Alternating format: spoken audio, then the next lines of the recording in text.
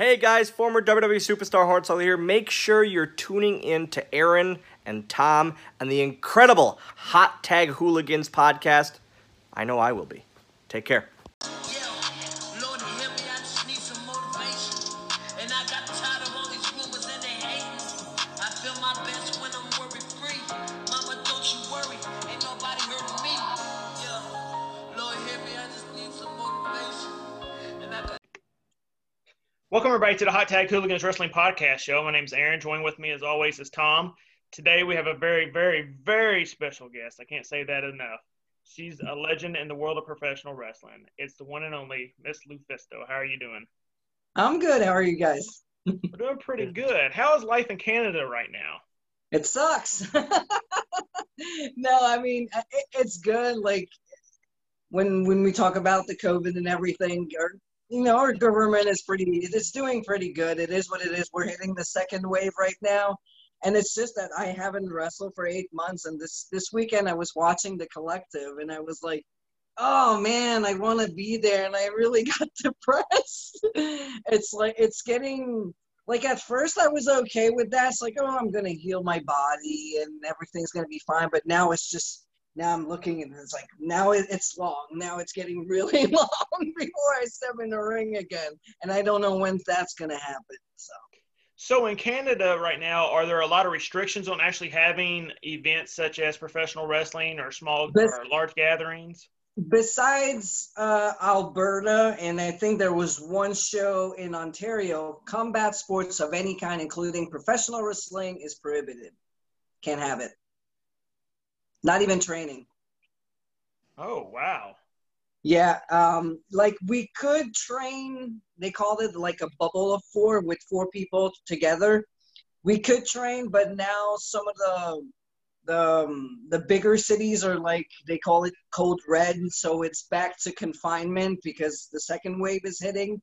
So now they closed everything already. So it's like, some of the zones, like the gyms, are closed. I'm like really lucky that my city is still orange.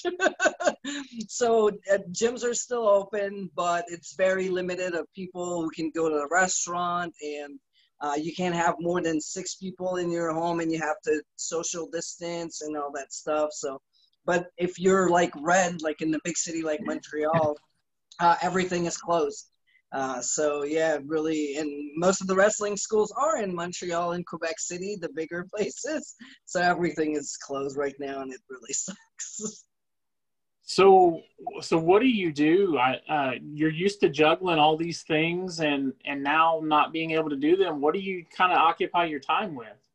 Well, I'm doing a lot of design. I design gear, and I've been hitting, the gym harder. I got myself a trainer, so I've been on a diet. I've been on a training, and I've been working, like I said, on gear. I've been watching a lot of wrestling too. It's something with the years I was not watching wrestling much. It's like I was too involved in it.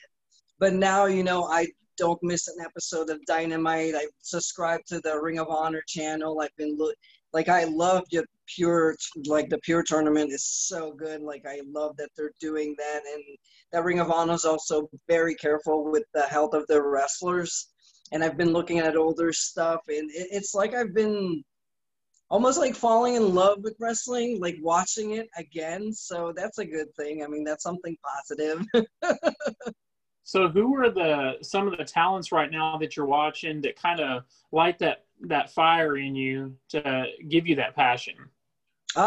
Jonathan Gresham. He's amazing. Like, I think he can't do no wrong. Like, everything looks so easy. I've been like really happy to see somebody who I consider a friend, Chris Dickinson, doing so good right now. Like, he's having the best matches, and he's getting a lot of exposure, and I think it's a long time coming. Chris has been working really hard, and I love to see him like succeed. And also I keep up with what Jordan is doing, and most of the girls in wrestling. And like I said, I do watch All Elite, and I do watch the Horrorweight stuff, and I'm discovering people I didn't know much about, like David Finlay. I knew about him, but I was not really, I didn't watch a lot of his matches, but now I discover his stuff. I think it's really good. I really love that Tony Deppen was also in the tournament. And I love what Dr. Black is doing in ROH too. So yeah, there's talent that I'm discovering, then there's others that I'm like rediscovering. And I've been really enjoying like their work. You talked about the collective over the weekend, and that was basically the independent WrestleMania weekend for a lot of talent. Mm-hmm. So being in Canada, were you not able to, if you wanted to, not even be able to come to the United States to actually work? The border is closed, so unless you do have a work relationship, meaning a contract or anything else like that, you can't cross the border because of COVID. So let's say I would have a contract with All Elite or Ring of Honor, then I would go there. It's like, hi, I'm going to work, and you have the paper, then you can go. Otherwise, you can go. I know there's people who can go if they have family, which I could probably do because half of my family lives in the United States. I have cousins in the Dallas area and also Hunson's uncle in Florida. But, I mean, if it needs to be like, if you try to cross and they and it's not work related and you go to work and whatever, there can be all kinds of problems. And when you come back, also, you need to confine yourself for 14 days. So, yeah, unless you have like a legit work relationship with a contract, you can't get in.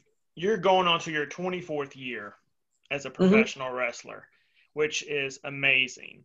And the biggest thing with professional wrestling that I've noticed throughout the last 4 or 5 years is that if you would have looked 10, 15 years ago, at the age of 40 years old, you would have been considered too old. Your career would have basically been over. But now some of these wrestlers are in their 40s, pushing almost 50, and they're doing some of the best actual work that they're actually doing. Someone like Randy Orton comes to mind. He's finally right now doing some of the best work of his life. PCO is another one whose career was basically left for dead years ago, has reinvented himself to become a household name for anyone who's a professional wrestling fan. Chris Jericho is another one right now who's on top of his game. So when you see people like that, does that rejuvenate you mentally and physically to know that, yes, I got 24 years, but I may have another 10 years left in me?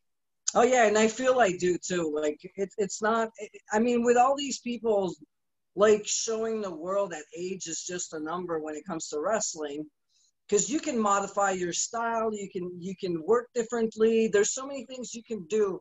If you have bad knees, there's a way to work around it. That's one of the beautiful thing about wrestling. You can change your style, change your gimmick, modify so many things that you can still be in the business or even in the ring.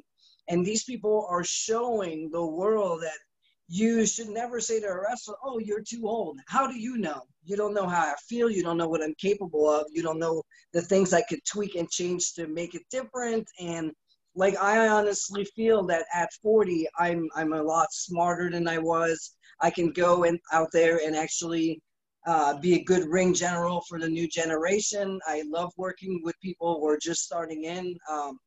I've always felt that was something that was missing when I started, that I didn't have that person who could like come with me and you're going to learn on the spot. Like back then it was more like, oh, I'll see if you're tough, if you really want this, and, you know, hard shot and stuff. Now I feel like the new generation have this beautiful opportunity to learn from people who've been in the business for so long, and veterans are willing to share their knowledge like in the ring, and it's the best way to learn. And I think that's the beautiful thing that's happening these days, and that's so different from my generation. And yeah, it just proves that age shouldn't be a factor for a promoter to hire someone.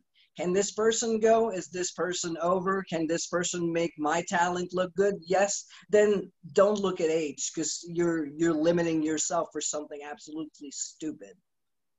For someone who may not know a lot about your career, a lot of the times in your earlier days, you did have to wrestle nothing but men because there wasn't a lot of female talent for you to wrestle. Nowadays, it is a complete opposite. Women's professional wrestling is at its all-time high. there are 15-year-old talent such as Billy Starks and talent like that are coming up who are starting at a super young age. What kind of advice would you give the younger talent now that are female? Would you tell them to continuously work the female talent to prolong their career, or get more intergender and physical with the men more? I would say work both. Work people who are more experienced, and you're going to learn at every match. Like every time you have a match, you should learn something from it. You can make mistake. It's going to happen. I don't think there's such a thing as a perfect match. Like every time I watch one of my matches, I always see that one thing I could have done better, or 2 or 3 things, or even more sometimes. Like I've never, like, stay hungry, never be satisfied. Like learn from every match. I remember back then I had to bring my little camera to film my match, but now everything's online. Watch it, learn from your match. Sit down with someone who has more experience. Tell them what you did wrong, what you did good, what you need to work on. Try to hide your weaknesses and work with your strength. And also, one thing that I always say, to know where you're going, you have to know where you came from. So learn about the people who were there before. What did they do for you?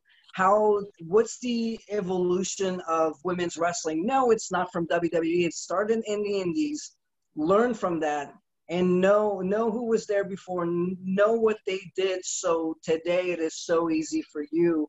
Because compared to when I started, today for women's wrestling, it is absolutely easy to go out there and have a match with anybody. Like I had to fight the governments in Canada so I could wrestle the guys. Girls don't have to do that today.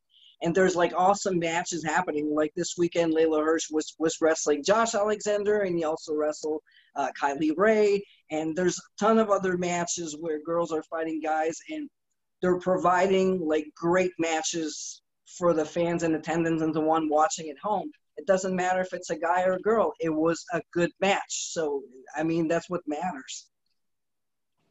Do you see yourself in the next 10, 15 years having the passion to do more of the teaching and training for the up-and-coming professional wrestlers? I don't know if I would teach like classes. I did it, and I still give seminars. Like right now I can't, but I was giving seminars. I really like to teach. I like to teach in the ring, but I like teaching even more in a classroom setting where you explain stuff. Because I feel that's something that's missing. Like a lot of people are doing the rolls and the whips and the bumps, but how about the etiquette where you're supposed to say how you set up a match, how you should plan a match. So, what's the basic of planning a match? So wherever you go, you're going to tell a story throughout this match. Working on your character, working on your gear, working like you are your own product. So these are more things that I love to talk about and work on with the new generation. That's a great point, because I was just at a show on Saturday, the Flawless event in Tennessee, the all women's, and that's one thing that I kind of noticed is that there's such young talent there, and they know how to work. It's that storytelling that once they get that down, there's going to be half of that card, if not more, are going to be big time stars. And of course I got to see Jordan for the first time ever, which was pretty cool. Yeah, moves are cool, but if they don't mean anything, I mean, you might be able to do a 450, but if it's just a 450 between all kinds of moves that don't mean anything, when you hit it, it's just going to be another yay, and that's it. But if you build it towards it and you try it and you miss it, and then when you finally hit it, then people are happy. You created that story, that roller coaster of emotions. And that's really like the most important thing. Like if you can do a match if you have 3 moves. It's how you set them up, how you sell, how you tell a story, what's your character, what do you want people to feel when you get out? Like, are you a baby face or you're a heel? Like, it's all about emotions, and that's definitely something that people need to work on. Even veterans, it's always something that you need to work and perfect. And to go back to your first question, which I did not answer, yeah, I would love to do that. I actually really love to be an agent. I love setting up other people's matches and what's your moves, what's yours. Okay, I feel this is a good cutoff. This is a good falsie, and then put things in places so they mean something. And like I said, create that roller coaster of emotions, and you create that match, and you have that story, and people will go back. They go back home. It's like, wow, they had me on the edge of my seat when this match. So I love being an agent. It's definitely something I would love to do. In your career, did you find that being a babyface or a heel was more beneficial for your character?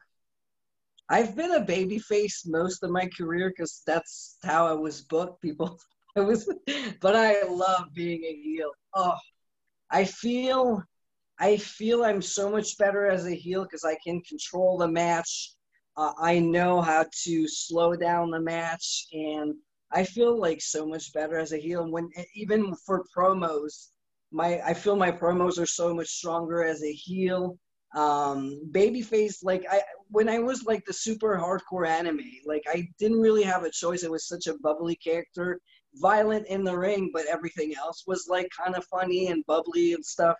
And it was fun, but I didn't feel as fulfilled as when I went to Shine Wrestling and they turned me heel and they gave me the microphone. Now you talk. I was like, oh yeah.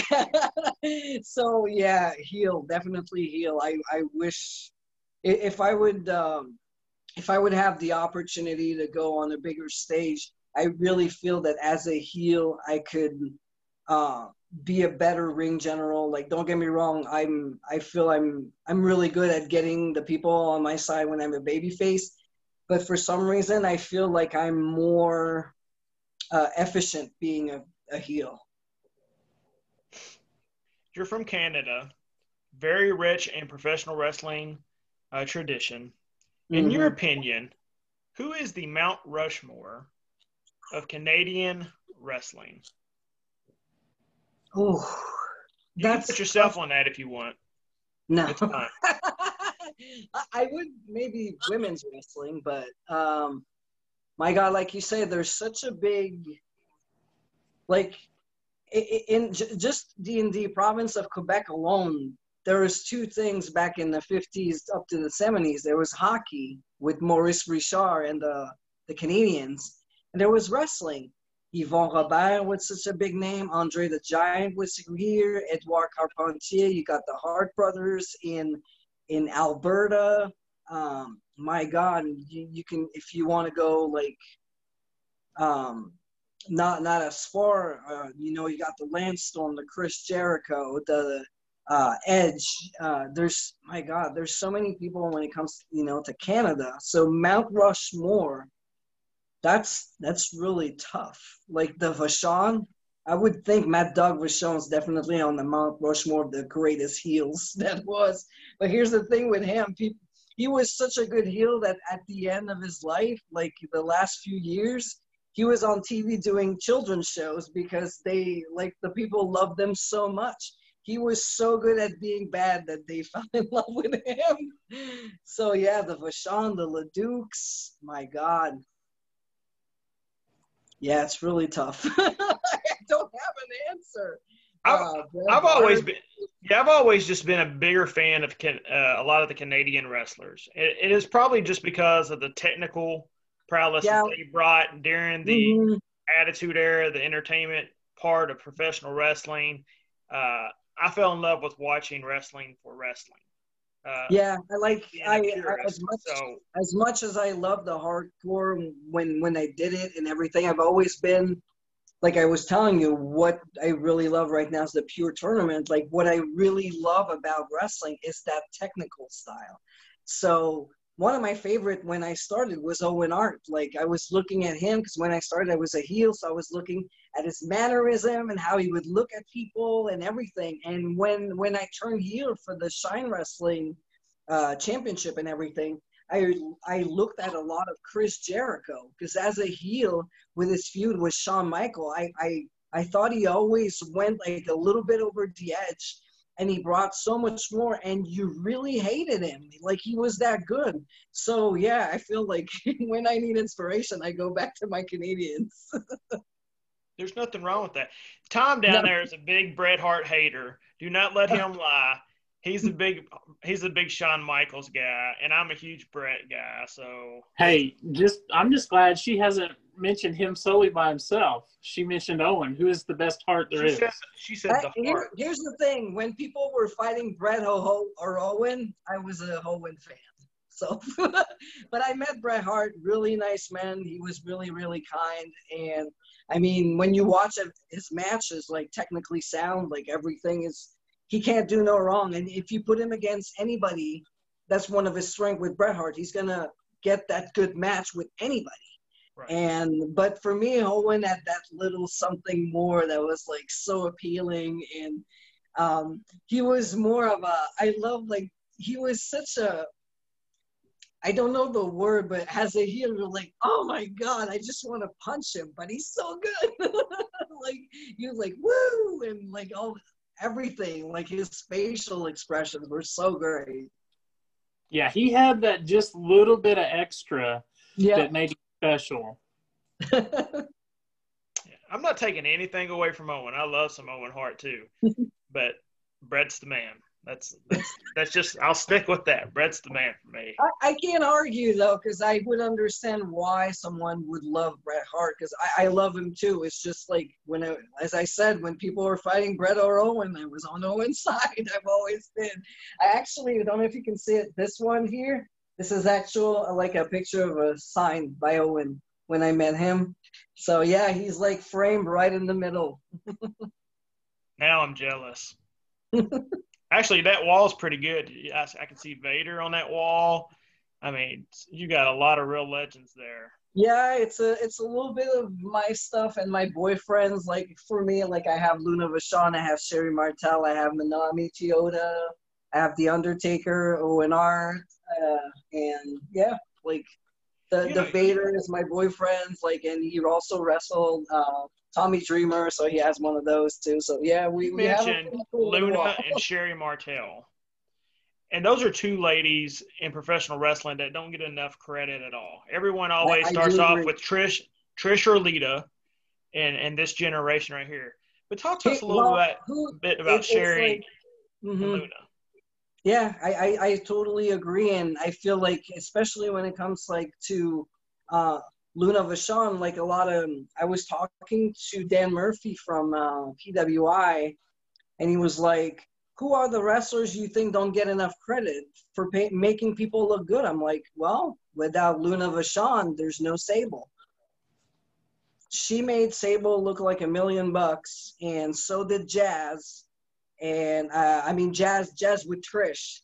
That's one thing I always thought, like, Jazz was so, she made everybody look good. She was strong. She was a legit badass. And Sherry Martel, as a manager or as a wrestler, she was so good. Like, again, with the facial, the expressions, the way she would look at people, and she was like so vicious. And definitely, I think they don't get enough credit for, being so good. And I would have loved to see those two, like, wrestle today. They, like, with so many women wrestlers out there, I would have loved to wrestle Sherry Martel or team with Luna, or it would have been, like, awesome to see them in a setting where women wrestling is important. Like, because back then was more of an attraction. So they had, like, short matches, and a lot of their opponents were not, like, properly trained or barely, or so, yeah, I wish I could see them today. Sherry was always one of the most underrated bumpers oh my God, in professional wrestling history. I mean, she would just take the bumps from the guys like she was one of the guys.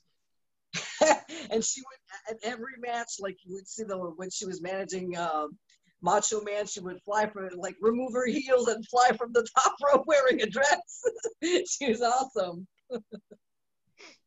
Go ahead, Tom. So if you were to fantasy book a WrestleMania in this current environment with Luna main eventing the show, who would you want her to wrestle? Akira Okuda. It would just be violent. It would be great. They're like definitely one of my favorites. I would have loved to have seen that happen. Yeah. Well, before we let you go, first and foremost, again, thank you so much for joining us. I greatly appreciate it and all your contributions to the world of professional wrestling. I don't think you give yourself enough credit. I think you're on that Mount Rushmore of Canadian wrestlers for sure. And there's a lot of other people who really believe that for everything that you've brought to professional wrestling throughout your years, you need to humble yourself a little bit and take a little bit of that credit, even if you don't want to. Tell us real quick before we let you go, though, where can people find you? And tell us a little bit about your upcoming book that you've got coming up.